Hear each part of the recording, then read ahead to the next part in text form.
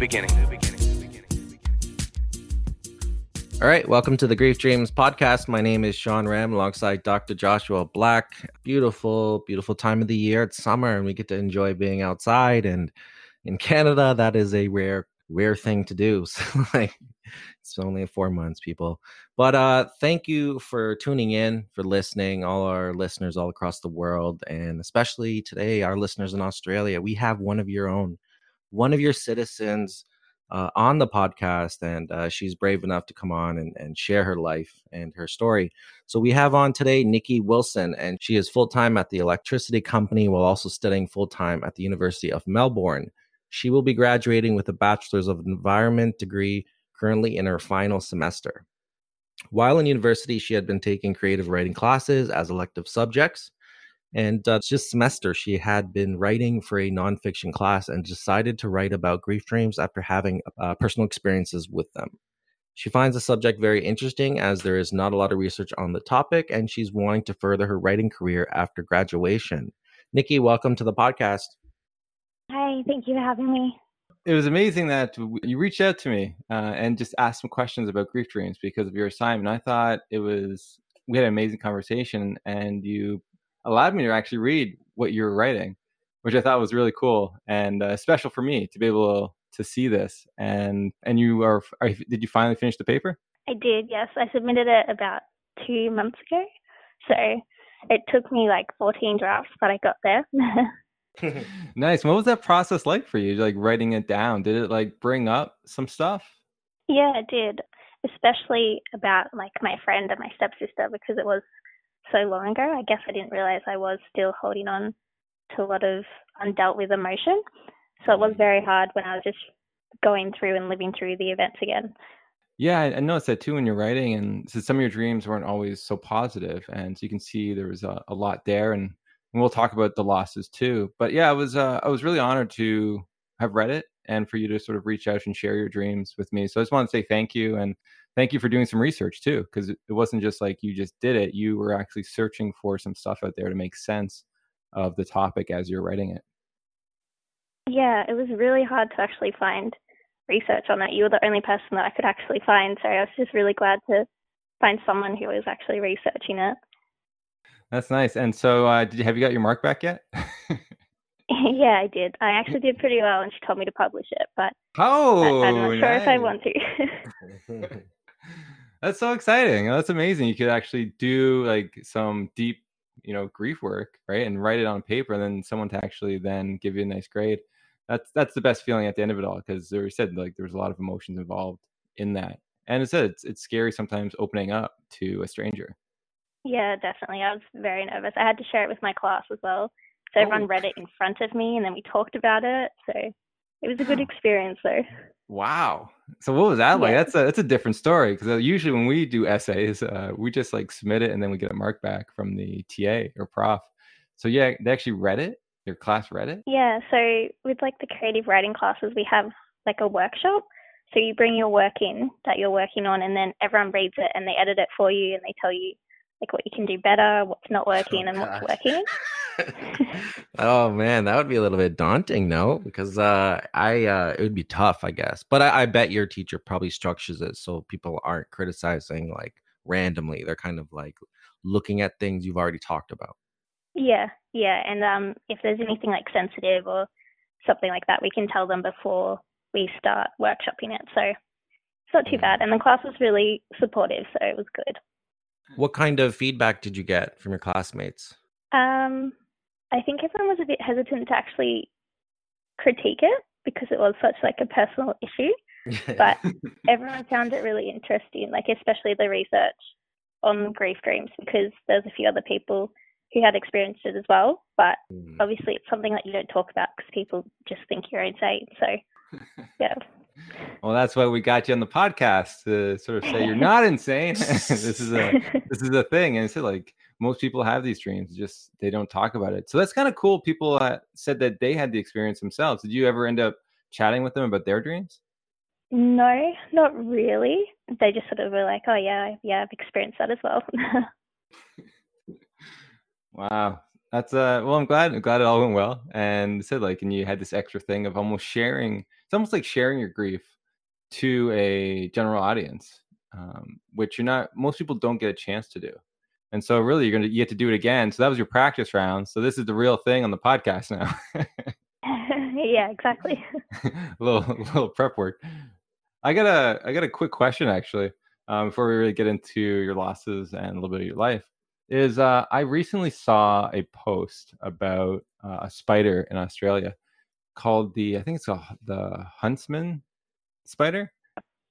Do you know of this spider? Do you know any? Do you know any? We get them a lot, but they're not dangerous, so it's fine. Oh, okay. Because then the post, you just whack them with a shoe or something. That's it. Because I saw the post and it was like, what was it about? It was about a guy who took a photo in a cabin of the huntsman spider above his door eating a small possum. It was the craziest thing I've ever seen. Oh, okay. Ours on that too. Have people in Australia learned to conquer their fear of spiders? Like, how do you guys live there? We don't see them that much, so. Oh, okay. Yeah. So you don't see them that much, but it's just the idea. Like for me, where I live in Canada, we don't really have any poisonous spiders. I've heard of some black widow sightings, but it's very, very rare, and usually in like BC, British Columbia. But I think we have a little bit of a safety nest because we don't have those type of dangerous poisonous spiders. But in Australia, I think you have a few of them. So like, I don't get it. I don't get how you don't have some people who are just constantly in fear. Tell me. I don't know. I know a few people who are afraid of spiders, but like there's not spiders everywhere. Like I'm from a rural area, so we had like a few like redbacks, if you know what they are, things like that. But sound dangerous. I don't know. Yeah. All right, so I guess you're used to it, and you're like, you know what? There's obviously a lot of other poisonous things here, so why discriminate? You can also be scared of snakes. Exactly. There's a lot more snakes. Man, it's you know what though? It's a beautiful place. I haven't been there, but from what I hear, and I think we're more similar than we are different. That fact alone, I probably would only visit, maybe not live there, but I think I love the country, and I love talking to all our Australian, New Zealand, South Pacific fans. All right, so now we talked about spiders. Well, I just wanted to mention that because I recently saw that, and then I also. One of the scariest scenes I've ever seen in a movie is in Lord of the Rings, where those big spiders come down. I don't know if have you seen that movie? I haven't seen it. I've seen the Harry Potter one though, where all the spiders come out. Yeah. Oh yeah. That's equally as scary. Actually. Remember we saw that? We saw that recently. Yeah, with the spider that talks and its children. That was creepy. But for me, for a lot of older people, I'm sure the classic scary spider movies, Arachnophobia. Have you seen that? Probably not. No. Josh, you've seen that? Arachnophobia? Oh man, listeners. Only we can talk about this. But like, it is a scary, scary movie. I think John Candy's in it. I'm not really sure, but that created the fear, I think. But I think there's something innate in us. But anyways, let's move on. Let's keep this show rolling. All right. So are you officially done now, or when does your school semester actually end? I've just finished one semester, and I start again in I think 2 weeks, and it's my final semester. Oh no way! I'll be done forever. Forever? So you're not going on to do your MA or anything? I'm thinking about it, but I think I'll apply and then defer for a year and just see if I still want to do it later. I think that's really smart. Yeah, because like life changes you, and as you get out there and see what you want. Like for me, it was daunting. After I finished my undergrad, I tried to figure out. I thought, I got an undergrad degree. I'm going to conquer the world and get like any job I want. And then I came to the stark reality. It's not the case. They sold me on the lie. And so with that, I had like a lot of. I didn't really know what I wanted to do, to tell you the truth. Also, so. I waited 2 years, and then within that time, that's when I started working with the bereaved, and they told me about their dreams, and so I decided to do an MA after that, and then here I am with a PhD now on the topic. So Yeah, it's amazing what even a year can do on give you guidance on what you want to do and where you want to go in life. So yeah, hopefully it's like that you get to figure that out. But you said you want to do creative writing when you're done. Yeah, I do really like writing, but I just don't know if I can make a career out of it. So I feel like I should just sort of keep it as a side project for a while. Yeah, until I decide what I want to do, I guess. Mm. Yeah, well, what's your degrees in environmental studies, right? Yeah. I'm studying environmental geography. So it's mostly like sustainability and climate change and things like that. So why'd you get into that? Like all the things why'd you choose that? I guess I've always been really interested in it, but career-wise, I feel like there's not a lot of job opportunities now, unless I want to go to like an NGO or something like that. But it's really competitive as well, so I just don't really know what I want to do yet. Right, this is life. This is our journey, right? We're trying to figure things out as we go. And you said some people on the podcast have careers and have this direction, but not everyone in life has that. And we talked to a bunch of people who have like 5 careers in their life that they keep switching because they change and then maybe their job gets boring. But I have faith that you'll figure this out, and it won't be as scary as maybe what I went through in the sense of feeling so lost, because I was like almost like taken back by it because I didn't really sort of have a goal moving forward, because my dad just died too. So there's like the double header there. But yeah, so at the end, I hope you can do something with it at the end of the day, because you spent, how long was it, 4 years that you're spending so far in university? Technically, but because I've been working full time as well, some semesters I only did like 2 subjects. So it's been like 6 years for me to finish it. I think that's I was reading through your bio and obviously just talking to you now.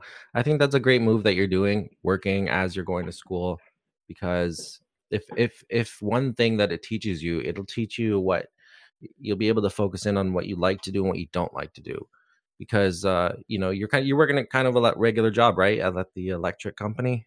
Yeah. Yeah. Yeah, I think it's a bit different in America. I don't think do you have electricity retailers? That's a good question. Like, what do they do? Like different type of just utility offices? You know how you sort of choose your phone plan? Yeah.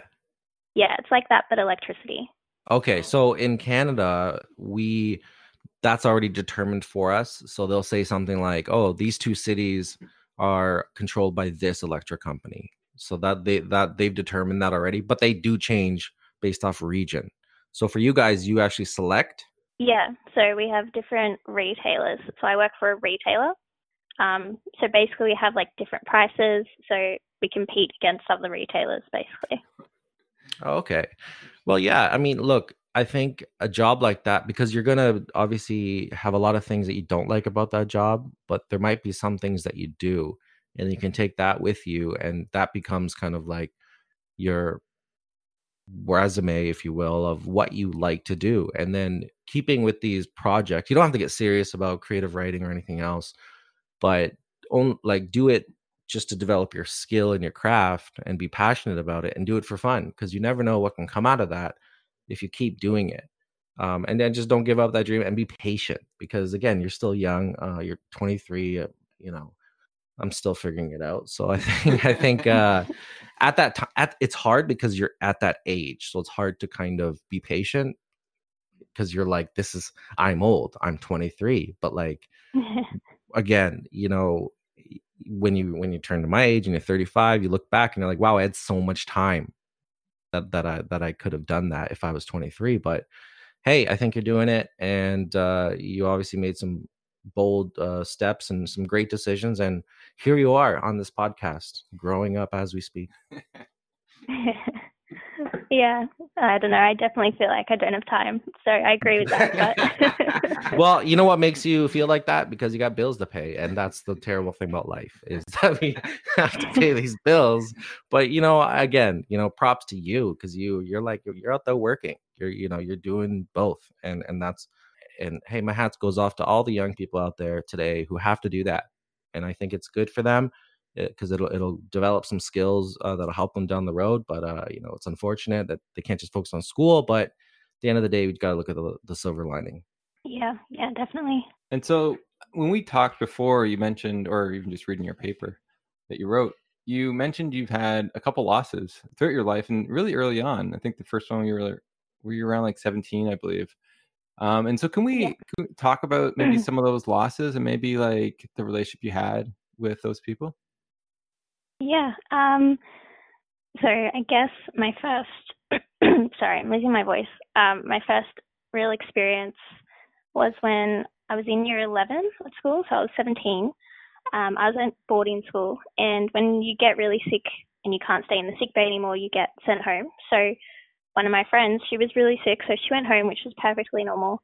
But then one day we all got called into like the hall where we had assemblies, and they told us that she had cancer and it was too late, and there was nothing they could really do about it. So yeah, like about a week or so later, she was actually dating one of the girls in the house that I was in. So I just heard her crying, and I knew what had happened. So that was my first experience, and we're both really young as well. And what was that like hearing it? Because you didn't get, like, you heard it from the school, which is weird, rather than like the person or something else. So was it weird for like the people in the school to be like to know that? Like I've never, because I've never like heard like someone calling I'm not sure what boarding school have that's different from the schools we have, but like I've never heard that before. Like they really stop what's going on and say, hey, this is what's going on to a student here. I think it was just more like shock. Like it's hard to believe that it's happening. And in a boarding school environment, like you have what's called a house mum. So they're basically like your parents. So it's not like you can hear it off the parent or someone within the family because they're obviously already grieving. So at least it was good that everyone was together. Like you had a lot of friends that were going through the same thing.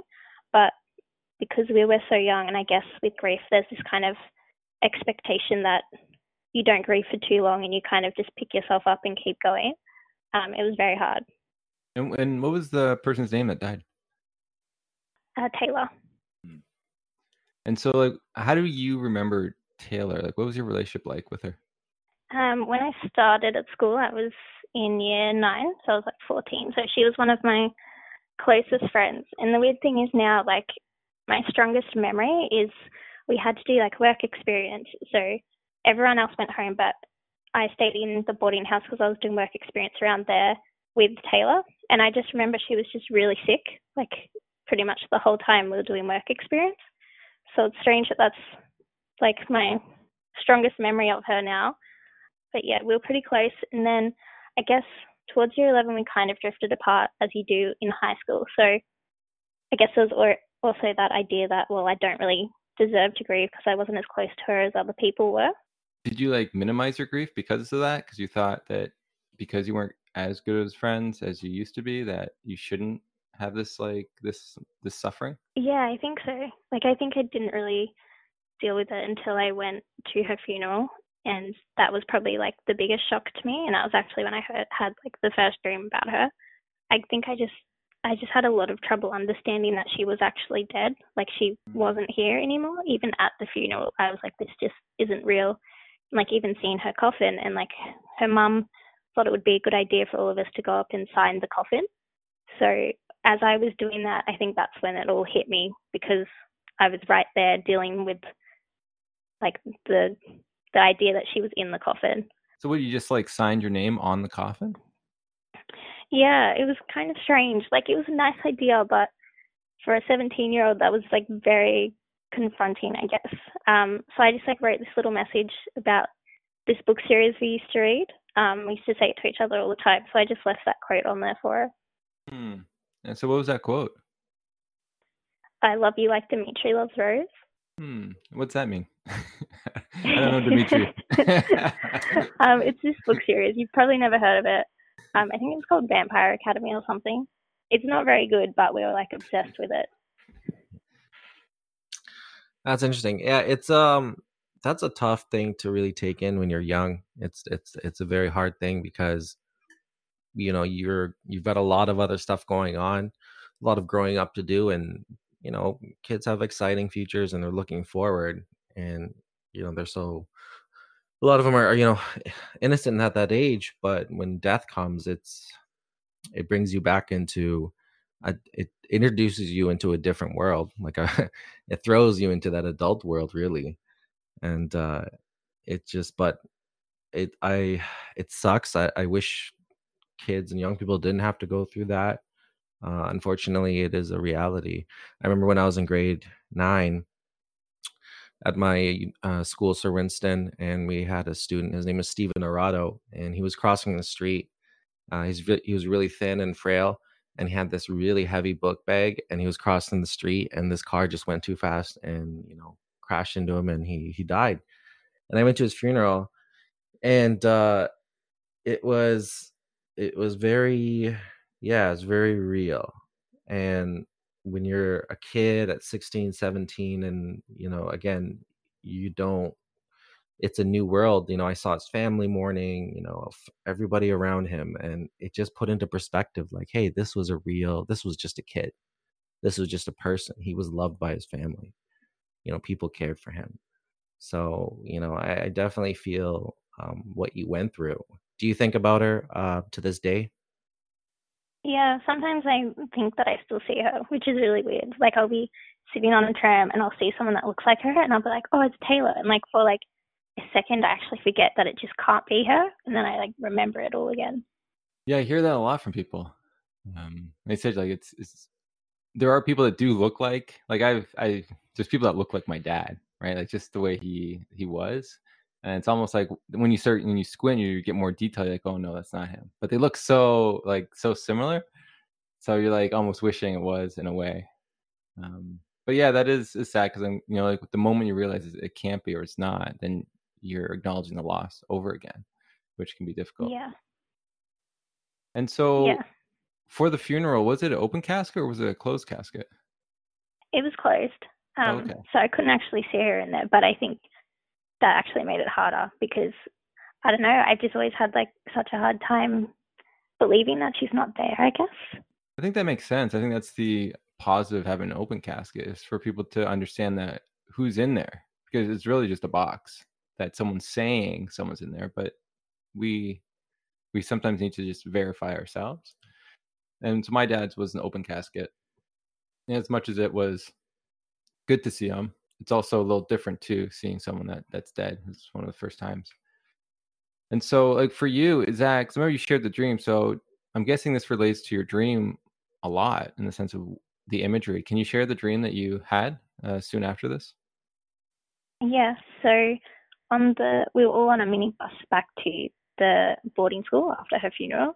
So I fell asleep and I dreamt that her friends were like lifting her casket and carrying it down the middle of the church, like they're carrying her away. And then I don't remember it exactly, but someone tripped and fell and the casket like opened up. But instead of, I was like fully braced for her body to come out, but it wasn't her. It was like a mannequin, and just the head just rolled out. And then I just jolted awake after that. Wow, that's wild. That probably confirms what Josh was saying in terms of like, maybe you just didn't have the full resolution around it. Like, again, like there is something to seeing. I saw all of my dead relatives when I went to their funerals, their bodies, and it did add closure, something to it, right? Like you see them for the last time. It's kind of like, I guess, if you didn't have last words with someone, that you'd have that regret, or like, oh, I wish they were positive and not negative. So I think for me personally, that was something that I kind of clued into. And then yeah, that dream's wild. Yeah, it was so weird. What'd you think when the mannequin come out? You're just like shocked? Yeah, I think I was just shocked, but I was also a bit scared. I don't know, it was so strange because like at that time, obviously I was young and I couldn't really understand what it meant. But now looking back on it, I'm like, it was just because I hadn't processed it. Like I hadn't realized she was actually gone, and I was still not believing that she was gone. Did you ever ask anyone or tell anyone about that dream after it happened? No, I don't think I did. I don't think I even told my mom until like 2 or 3 years ago.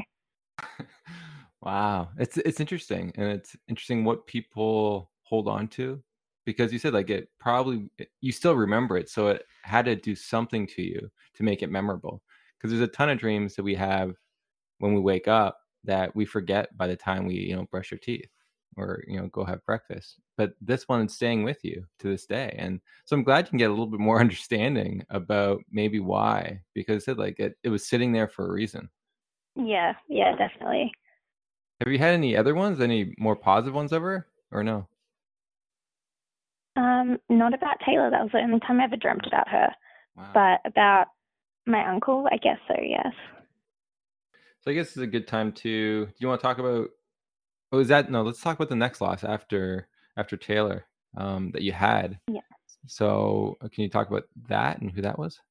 Yeah. So before Taylor died, we found out that my stepsister had terminal cancer as well, and she only had, I think they gave her like 9 months to live after that.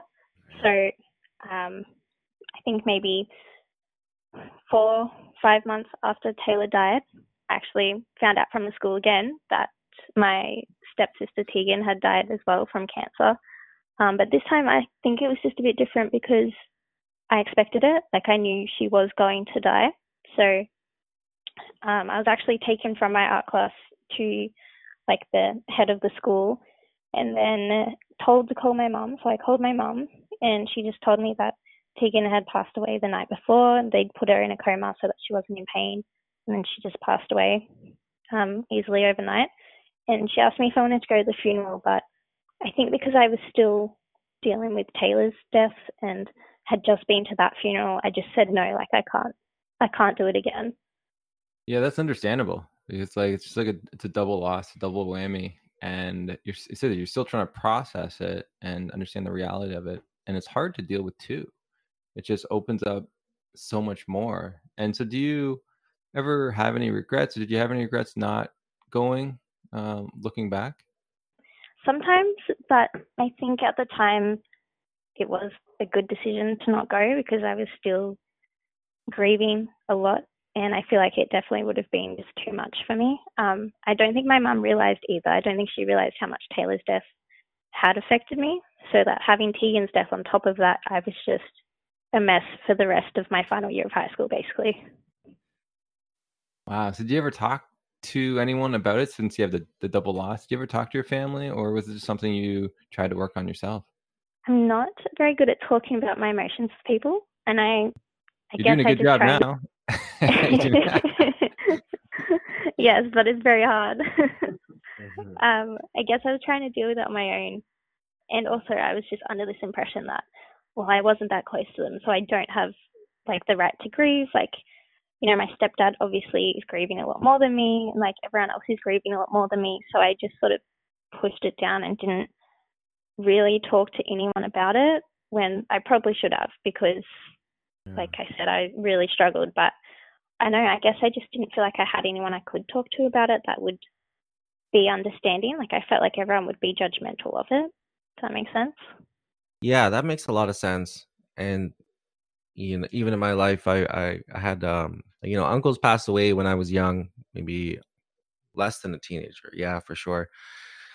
And I remember similar feelings. Like no one, I mean, my parents talked to me a little bit, but overall, I felt compelled to kind of. It was less about having space for me to grieve and more about being there for, let's say, my mom if my uncle died, or her brother, or my dad. And I had those type of similar thoughts where it was more about, well, I'll let them. That's more for them. And I think, yeah, that's as a kid, again, there's not a lot of guidance, and you're learning, you're experiencing new things in the world and how to process things and how to, feel these emotions, a lot of them, especially revolving around death, that are new. So, it's yeah, I can definitely I feel similar in that story of not being able to maybe have a space designated for me at that time. Do you feel now? I mean, obviously you wrote about grief dreams, but is writing helping you kind of work through some of those things? Yeah, I definitely think it did. I think doing the research as well has made me understand the grieving process a lot more as well, because I kind of look back on like the way I was and like why I was so upset all the time. Like, well, it makes a lot of sense now because I was grieving and I just didn't have anyone to sort of talk me through the process or the stages, and I just kept trying to continue on with my life without acknowledging any of it. So it's probably, yeah, it's definitely been like therapeutic, I suppose. Oh, that's good. I'm really happy to hear that, and I'm really sad to hear about the different losses and to try to do it alone. That's it's almost the worst feeling to try to do that because it's very you don't know. And you said like what happens is we do things almost unconsciously because we're suppressing it. And so you said like you said anger. Is that what you said? You had anger? Was I angry? Yeah. Is that what you just said? I forgot. Was it anger that you had, or was it I think I was just like upset a lot of the upset? time. Okay, that's what you said. Yeah. Upset. Okay, yeah. Okay. All right. All right. So that's how it came out. It came out in sort of this like negative behavior towards others. I think, yeah, not so much towards others, but like towards myself. Like I don't know, I guess I stopped trying at school and that affected me, but not enough that anyone could notice that I was struggling, I suppose. And I was just sad like a lot of the time. And there was no valid reason for why I was so upset that I could process as like being so young. Like I just didn't know what was happening. Were you looking forward to maybe a change in life moving forward? Maybe, leaving the boarding school? Yeah, I couldn't wait to get out of there and like start my real life. Yeah, I'm just picturing like, going through that at your age and having that happen. So you're 16, 17, 18, what have you. It can put a real cloud over your head when you're going through school the last couple of years. Because I imagine like, you're pretty close with the people you go to class with. How big were the classes, or how many were in your school? I think in my year level maybe like 300, maybe more. I'm not entirely sure. But being in the boarding house, I was pretty close to all the girls there, so that was Yeah. good. But I still didn't really feel comfortable telling them that I was struggling, I guess. Yeah. Yeah, I can imagine it. And that's a small number of people, to be honest, because if you're spending that much time with them, that can get real intimate in Yeah. general. And you're around the same people in the same environments, and you feel a cloud over your head, and you've got these things going on, and seeing death at that early age can kind of take a little bit of the hope out of life, a little bit of the dream out of life. But I so at that point you were like, I'm ready. I'm ready to move on and go through this. And that's when you, I'm assuming, made that decision to go to Melbourne, University of Melbourne. Yeah. So I went to school in New South Wales. So I actually moved back to Melbourne after I graduated. So it was definitely a good idea, and I was definitely very keen to move states and just to get out of that environment and to start fresh. Wow. Yeah, it's interesting. You're right. Like the triggers of where the emotions are and like where you are and trying to move forward. Did you have a dream? I believe you did, of Tegan.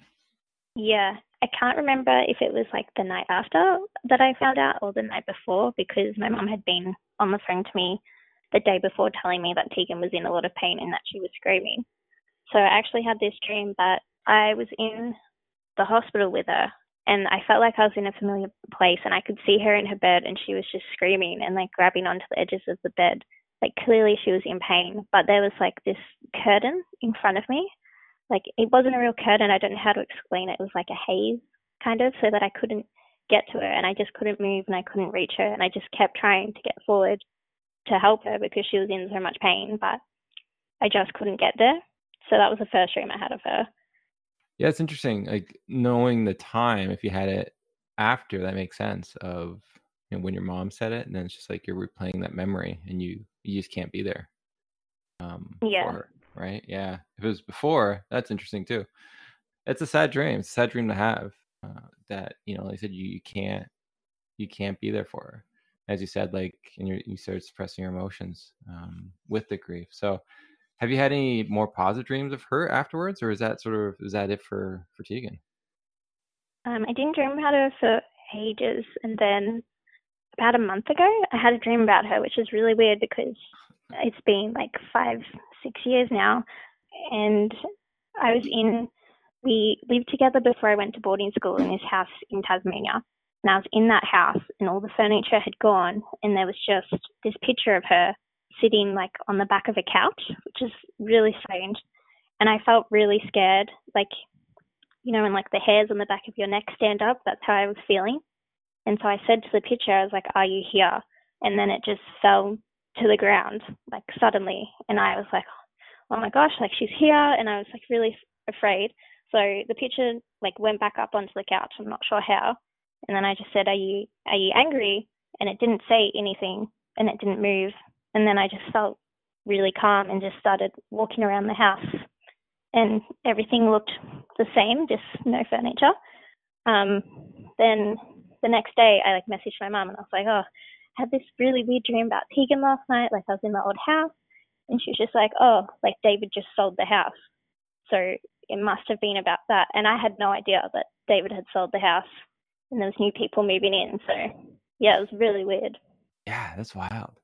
So what did you take that afterwards to be? I guess after I spoke to my mum, because my mum is like a big believer in like the spirits talking to you through your dreams.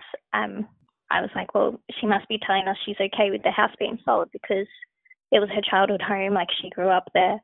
So yeah, I just took it as she was fine. She was moving on and that everything was okay. And I just felt so calm. So it was hard to not believe that she was telling me it was okay. Oh, that's cool. That's great. And yeah, you forget like when like the parents would have had to sell that home and what that would have meant to them in their grief process of the memories of their child that would have been there. That's wild. And so you talked to your mom about these dreams? Like what does she say about these dreams? She has also had these dreams. So she's told me about them as she's grown up. So I think I've always been very open to it. So yeah, she believes that it's like the person that's passed away talking to us or like giving us a message or something like that.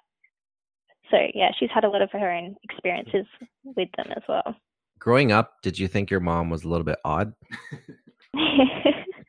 Sometimes, yeah. Sometimes I still do, but I'm just wondering because my mom was like that when I was growing up. So there's moments where I was like, no one else in my family says things like this. So a little bit strange. But I think it's also like that probably, I think like that's one of the reasons I'm probably more open to the dream world because I had the experience of having a mom who talked about her dreams. So I could imagine. And you said that like that kind of like made you more open to it. Yeah. It was just me and her growing up. So I guess, I don't know, I just took it as normal. That it was normal to have these dreams. I don't know. You're right, but people would have thought you were wrong. Yeah. Yeah, it's very interesting. So how does she take these negative dreams? I know a lot of people who are spiritual, they'll take it as a visitation or they can, especially the positive dreams. But there's some people who take negative dreams as like a haunting or that something's wrong. Did your mom, like how does your mom think about those dreams? I don't think I've ever actually spoken to her about like the negative ones that I've had. I guess because I just didn't want to have that conversation about why I had the dream and my emotions and things like that. But I don't think she's had any negative ones either. So, yeah, I don't know. I'd have to talk to her about it. Yeah. Well, it's just interesting, right? Because a lot of times when people, like I've heard so many people, because all they hear is these positive dreams. And then when they have a negative one, it goes right towards that because they're not as common. So, like it's interesting. It's just interesting to sort of clarify that to see. I wonder what people do think about or what she does think about that. And well, now you know about the research and stuff is a lot easier. But some people, I wonder if she would think it as a haunting or something. I don't know. That's a good question. Yeah, that's a good point because I'm trying to think back when my mom. I think I was more hesitant to share negative things with my mom because I was worried she'd go in a negative thing. Like if let's say I had like some dream about spiders coming down or whatever from my ceiling. That's a reoccurring dream. Anyways. Not anymore, but it was. But let's say that was my horror, my dream. I'd be afraid my mom would say something like, "Well, it's because you don't clean your room or whatever." She's associated with something in real life. But positive ones, like she definitely associated with like stuff. Like she like if I saw my grandfather in a dream, she'd be like, "Oh, he's probably guiding you on something." So I definitely probably steered away from negative stuff.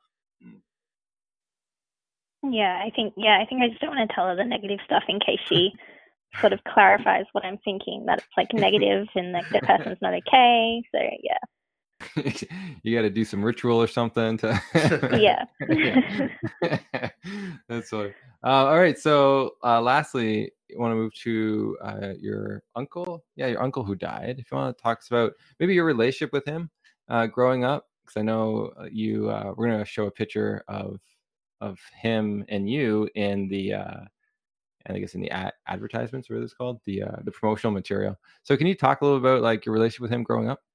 Yeah, so I guess he was always sort of in and out of my life. So he would kind of have fights with the family and disappear for a bit. Also, he lived in a different state. So I think like my earliest memory was when I was about 7, which is when that photo's from. He came over to Melbourne. It was my 7th birthday, and they like threw a surprise party for me. So I had to like take him and like show him my toys and stuff. And then I came out and they'd set up a cake and everything. And that was like my earliest memory. But yeah, as I was growing up, he was kind of there, but not really there. He would sort of just come in when it was convenient for him, I guess. And then as I was going through high school for my 18th birthday, he reached out to me, and he was meant to come to my graduation and my deb, but he couldn't because he got a new job, and then he was in a motorbike accident. So after the accident, I actually went up to Queensland and stayed with him for about 2 weeks.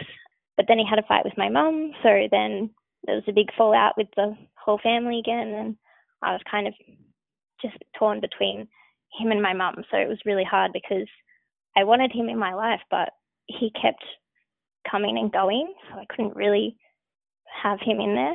But yeah, that was the last time I saw him, was in Queensland about 5 years ago.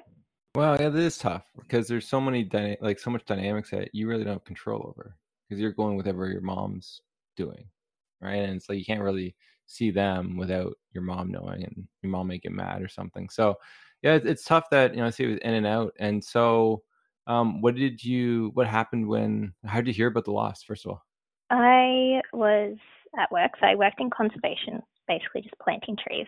And I was sitting on the van back to the train station, and my grandma called me, and I was like, oh, I can't be bothered dealing with my grandma right now, so I didn't answer it. And then she kept calling me, and I was like, oh, there must be something wrong. So I answered at the train station, and she was just really calm, and it was just so strange. And she was just like, oh, Uncle Chris has died. And my first thought was, oh, it must have been a motorbike accident. And then I was like, oh, how? And she was just like, he hung himself. And those are her exact words. And I just remember her just being so calm as she told me. And I was like, oh, okay, well, like, does mum know? And she was just like, no. So I had to try and contact my mum, but I was at the train station in a public area, and I just hate crying in public. So the whole time until I got home, I was like, just don't cry, just don't cry. And then my boyfriend at the time picked me up at the train station. I got in the car, and I just burst into tears, and I just kept saying it was my fault, it's my fault. And then he just, my boyfriend just didn't know what to do. He was just in utter shock. So yeah, and then I spent the next maybe like 2 hours trying to contact my mum to tell her what had happened, because she lives in like a rural area where there's not much service. So I actually had to call her neighbor to go over and knock on her door to get her to call me so that I could tell her what had happened.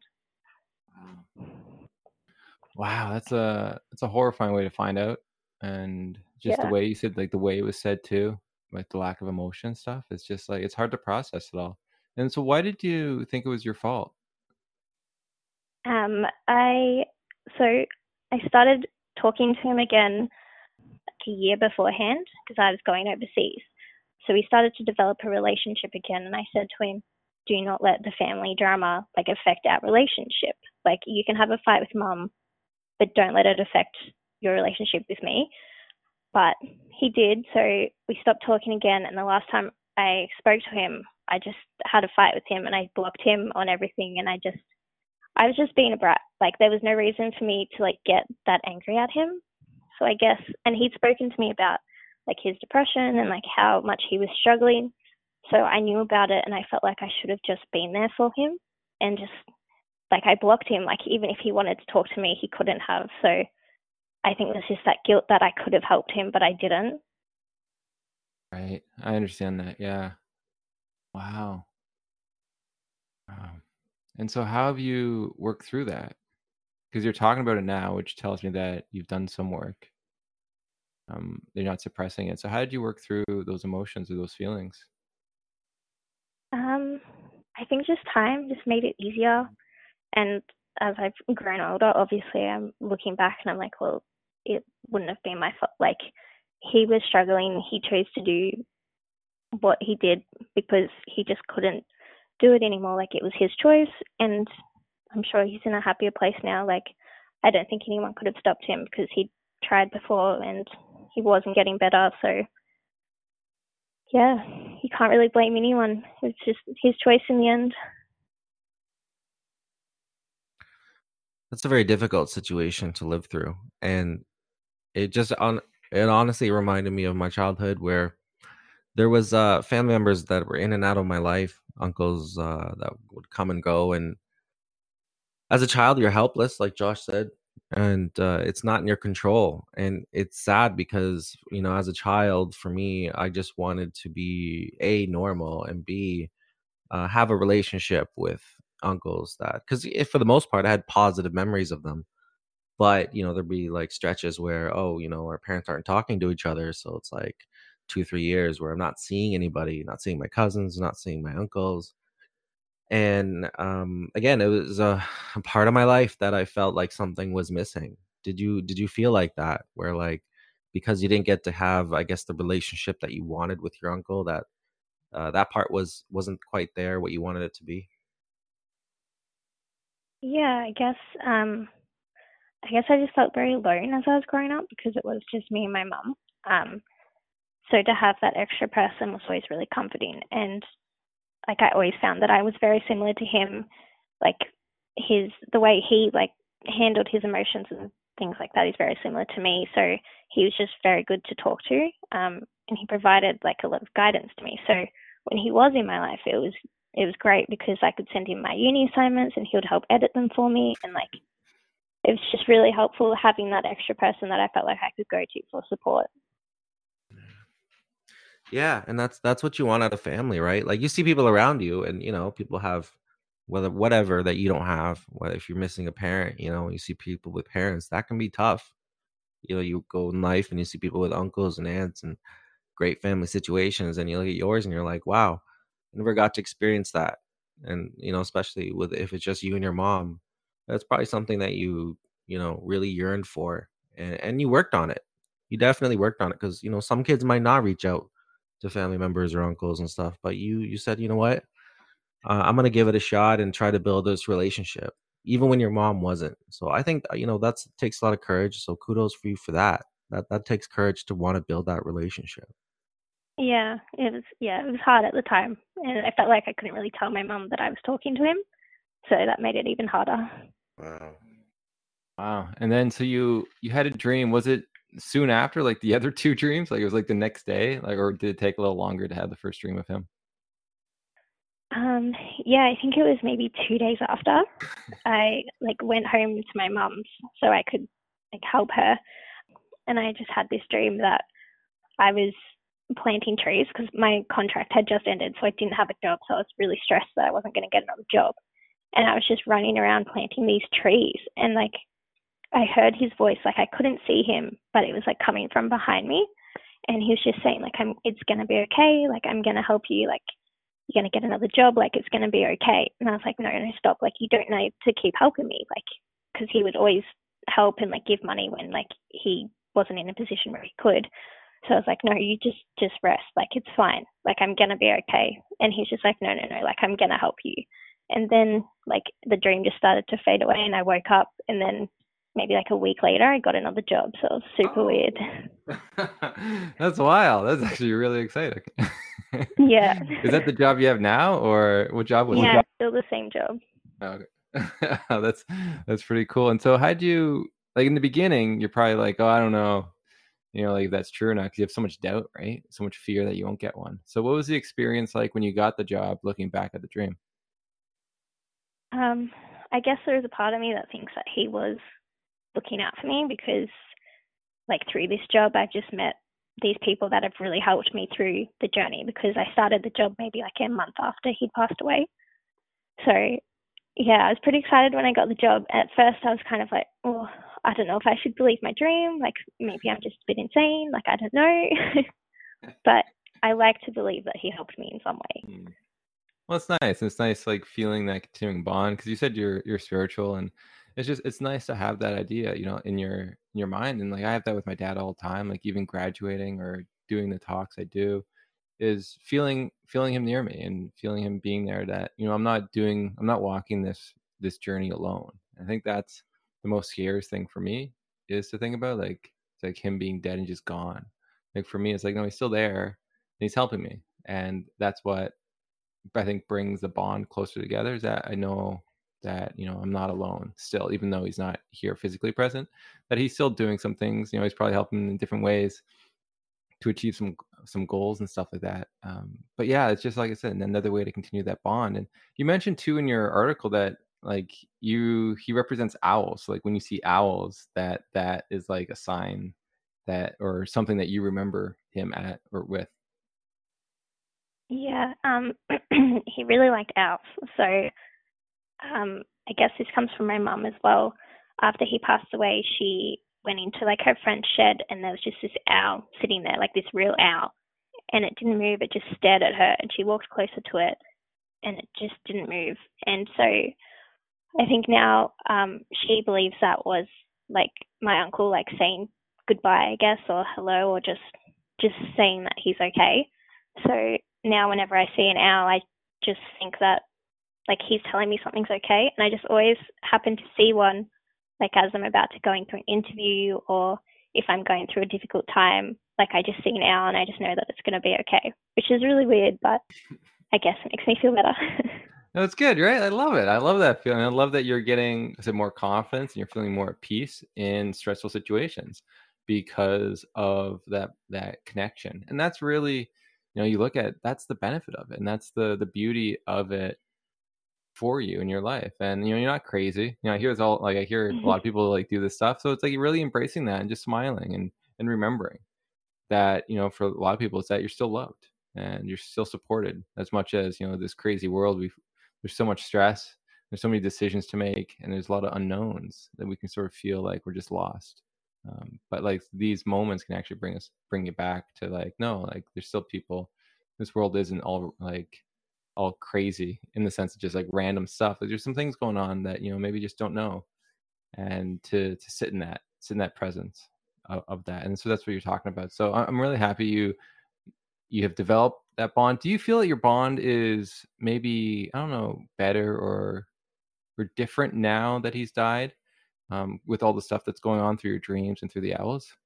Yeah, I think so. Like, I think in some way I feel a bit closer because I feel like he's here with me sometimes. Yeah, I feel like I've just gotten to understand him better, and like why he did the things he did, because I've thought about it so much. And through the dreams as well, I feel like my emotions have just become a lot calmer about the whole situation. And yeah, it's just helped me understand like why it happened, why he was in and out so much, I guess. Well, that's good. So I'm glad that you found a way. I found a way to, I guess, heal a little bit and find some peace, because I said, like, the losses throughout the beginning of your life it's hard. It's hard, and it's hard to actually deal with them as you move forward, because when you suppress them, you start like building blocks on top of them, and it takes a little while to actually get to them. So it's nice how you're feeling this peace now, and you can talk about it on the podcast, and you can write assignments on it. So I can only imagine, what this can do to just help you, to sort of just sharing this stuff now rather than keeping it all in. Yeah, there was definitely a time where I wasn't sharing it and I was just keeping it all in. But I guess about a year ago I started talking about it more, and it's definitely helped being able to talk about it and being able to like write about it as well to help me understand my grief. That's beautiful. No, it's beautiful to see. I always love seeing people grow and start healing from their loss, because it's a lifelong process, but it's like we got to get started sooner or later. And it's nice how you found a way. to do that and to continue going. What kind of advice would you give people who, or maybe even your younger self that was going through this loss? So what do you give like young people that have suffered a loss now, looking back? Like, what would you want? Like, what would you have said to yourself or to someone else in your situation? Probably just it's okay to grieve. Like it's okay to be upset, even if there's other people you think are more worthy to be upset. Like it's perfectly normal to feel those emotions and to share those emotions with just at least one person and like just talk about it. I think talking about it is the only thing that's really going to help you get through it. That's nice. No, I like that. You're right. Like even for me, when I lost my dad, I never talked about it. And I think that was part of the problem because I went through depression for about 3 months there, and it was only a dream that really brought me back. So, I can understand that what you're saying, and that's great advice for me too. I would I'd probably give myself. And now, like we're talking about it all the time. It's so crazy because like you're almost sometimes so afraid to share it, but then all of a sudden you start, and then you just can't stop. Like there's something that happens when you do share it. I don't really know exactly what, but it said there is some kind of healing process, and also it allows you to talk about them, right? Like by talking about them, you're talking about the loss in a way too. So I'm glad we're getting to know some of the people that have died over your life, and the struggles you had with relationships and grieving for those relationships, because I think it's a great message to say to people that just because you're not close or you weren't close or you're fighting, it doesn't mean that there's no grief, there's no sorrow. Like we are complex human beings, and every relationship touches us in a different way. And what you're saying is that this is almost like a disenfranchised grief where a lot of people wouldn't acknowledge you, but at the end of the day it infected you. And so I'm glad you're talking about it because it raises awareness on the topic. Yeah. I guess it's just like a journey. You have to get through it. And the more people you have to talk to about it with, like you said, it helps you process it, and then you can talk about the person. Like I know I struggled to talk about my uncle. So whenever someone would, like I have this bracelet that I wear, so whenever someone would ask me about it, I'd just be like, oh, it's just a present, when it was like a present from him. I just didn't want to get into the whole story. So now, I'm definitely more comfortable talking about what happened and just him in general. Yeah, and I think that's great that you're getting more comfortable talking about it, because I think like that's you're continuing a bond with them through your dreams, and hopefully and hopefully it's changed a bit for you in the positive, that relationship. And I know you mentioned that a little bit, and it can be difficult as well, I think, given the how old you are, is a lot of times those conversations just don't come up when you're at that age, going to a house party or something. I mean, unless you're Joshua Black, you don't really talk about death or loss. But I think that's a good service though at the same time, because there probably are people like you who have also experienced loss, who are your age, who maybe feel the same way, and maybe didn't get to grieve like you. So I think this is good, and hopefully if any of those people are listening, then they can take some good advice from you. Yeah. I know like a few people my age who've been through death, but I definitely feel like it's not something we want to talk about. Like you said, we're not going to go to a club and start talking about the people that have died. So unless if you're me, I went to Sean's quick story. I went to Sean's housewarming party once, and people ask, what do you do, right? So I mentioned, of course, like the grief dream stuff, and that's what I was researching. And then so there was a person there that lost her brother, and so we had a real deep conversation about grief at this party. And like you could tell people were walking away, other people started being interested, but no one wanted to say anything. And but it was really cool at the end. She was having these dreams, and we really talked about the bond she had, and it was about a good probably hour and a half just chatting about this. And you could tell it was something that she really wanted to talk about. And the friend that she had brought didn't even know she lost her brother. So like for me, I'm like, that's crazy. But this is the truth, how a lot of people want to talk about this stuff, but they just don't have the space to.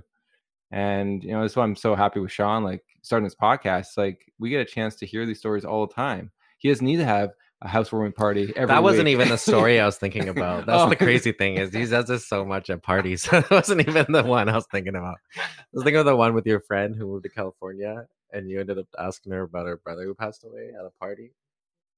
Same one, isn't it? No, that's my party. You're at some other party. Let's just say there's multiple times. Even at grocery stores, he'll start up conversations. But that's obviously the good thing that I like about him.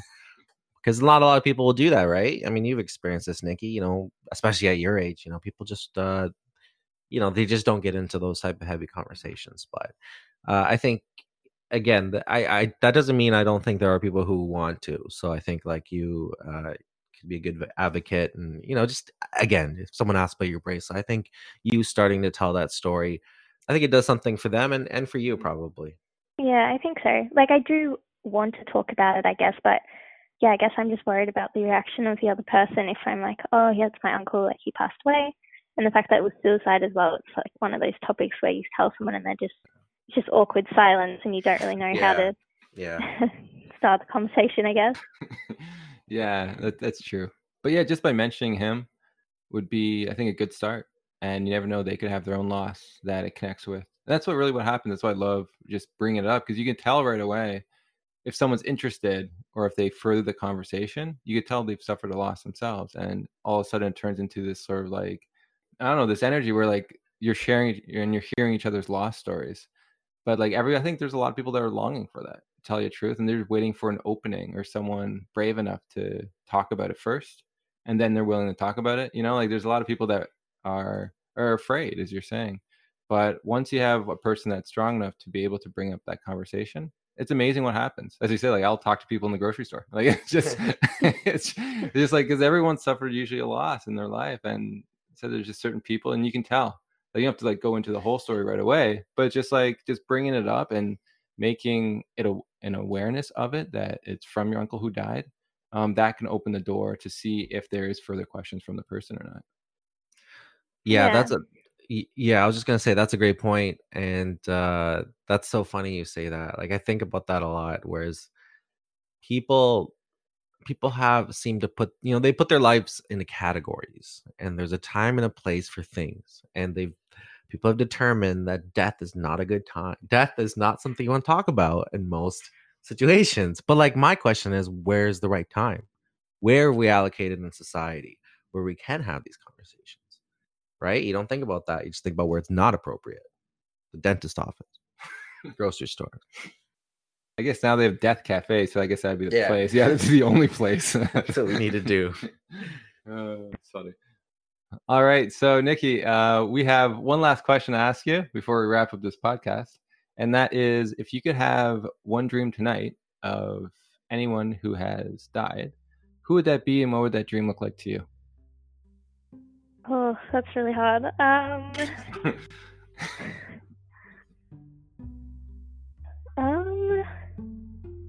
guess it would be of my uncle. Like, I guess I still question if he's all right and if he's like happy and moved on. So I guess I would just hope to dream of him like telling me that he's okay and telling me that it's okay to move on with my life and that he's a lot happier now. And so where would you want this dream to take place? Would it be is there a location that you guys found good, or do you want to be in like space, or where do you want to be? I feel like probably just in Queensland, where I last saw him. I feel like that would... It's sunny there, and yeah. Outside, some owls nearby. Yeah. Would you want him as an owl or no? No, just out there. A quick side question: do you guys have large owls, or like what are they? How big are they? I imagine they're medium or small. Yeah, I think they're medium. I don't know. I don't really know much about owl size. Because they're amazing predators. So I'm just thinking about all the nice spiders and snakes they're gonna be eating up. Oh, that's true. Actually, yeah. Doing a good service over there. Yeah, in general, animals tend to grow larger in colder climates. So you probably have like a medium to smaller size owl over there. If anybody wants to email me, a biologist, animal sanctuary person, just let me know. You tell you watch a lot of Natural Geographic stuff. To be honest, and I don't mean to defer even more, but I didn't even know there were owls. I thought they didn't really have many predators in Australia. Very interesting. There's definitely owls here. Okay. I believe you. I mean, you can Google it if you really want to. No, I trust you. Nikki's got the facts. That's funny. Will you be posting or your essay anywhere for people to read, or no? Do you have a... I'm not sure. I haven't decided yet. Nice. Now that you've done the hard test of showing it to your class, I think you can show it to the world. That's a small step. Yeah, I just wouldn't really know where to post it other than Facebook. Well, if he's, Joe, I'm sure we can put on the Facebook. Yeah, group, we can. right? We can put it on our platform if you want. If you want to send it to us, that's cool. No pressure. Just feel it out and see what you want to do. But I want to actually ask: do you have it there with you or no?